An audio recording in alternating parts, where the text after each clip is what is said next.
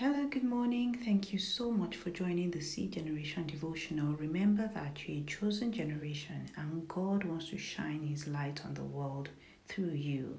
Psalm 23, verse 1 says, "The Lord is my shepherd, I lack nothing." And today I pray in the name of Jesus for every single person listening to this devotional that the Lord will be your shepherd and you will not lack anything good in Jesus' mighty name. Amen. So, welcome to today's devotional.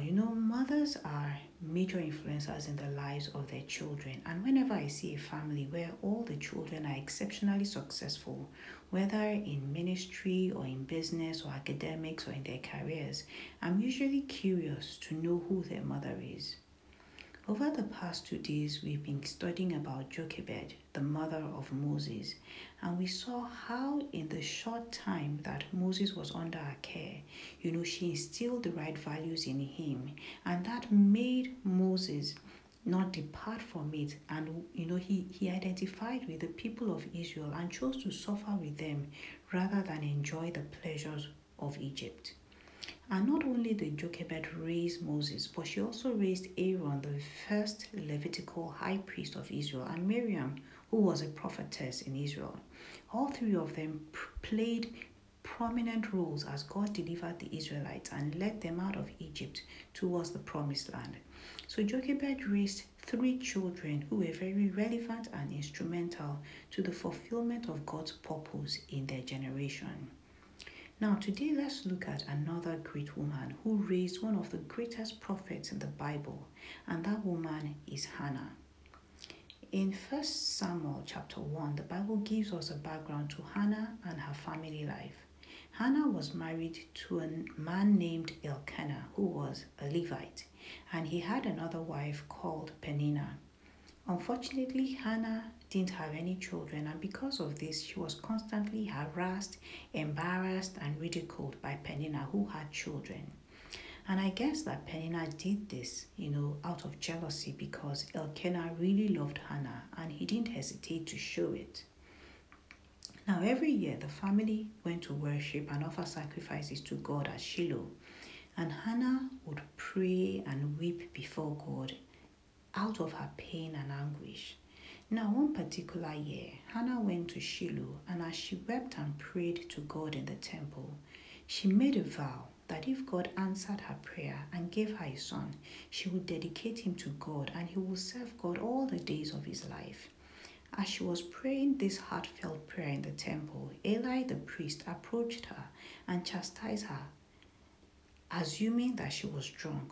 But when she explained that she wasn't drunk but she was praying because she had a huge burden in her heart, Eli prayed for her, asking that the Lord would answer her prayers. The Bible tells us in 1 Samuel chapter 1 verse 18 that after that prayer, Hannah cheered up, went to get something to eat, and she was no longer sad, which means that she had faith that God had answered her prayer. God indeed answered Hannah's prayer and blessed her with a son who she named Samuel. Now, at the time of Samuel's birth, there was a leadership problem in Israel. Eli, who was both judge and high priest, was old, and his 2 sons, who were priests, that's Hophni and Phinehas, were terrible people who dishonored God. And I believe that God was looking for a righteous man who was a Levite to succeed Eli. And just at the right time, Hannah made a sincere vow to dedicate her son to God.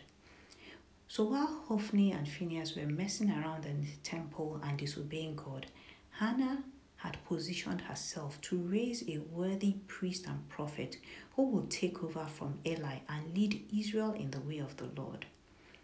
When God is looking for people to carry out his purpose, will he find you and I worthy? Hannah was a woman with a gentle and humble spirit. She never tried to fight her own battles despite all the provocation from Peninnah. She put all her trust in God and God alone, and Hannah made up her mind to give the one thing that she wanted the most in life. The one thing, that was most precious to her, which is a son. She made up her mind to give him back to God. What Hannah did can be compared to what Abraham did when he chose to sacrifice his only son Isaac to God. 1 Samuel chapter 1 from verse 24 to verse 28 says, "When the child was weaned, Hannah took him to the tabernacle in Shiloh. They brought along a 3-year-old bull for the sacrifice and a basket of flour and some wine. After sacrificing the bull, they brought the boy to Eli. 'Sir, do you remember me?' Hannah asked. 'I am the very woman who stood here several years ago praying to the Lord.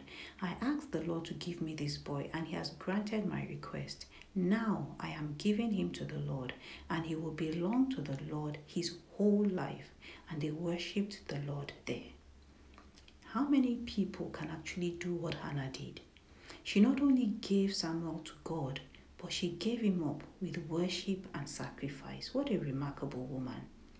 God rewarded Hannah for her sacrifice because not only did Samuel grow to become one of the greatest prophets in Israel, but God also blessed Hannah with other children because after Samuel she had 3 other sons and 2 daughters.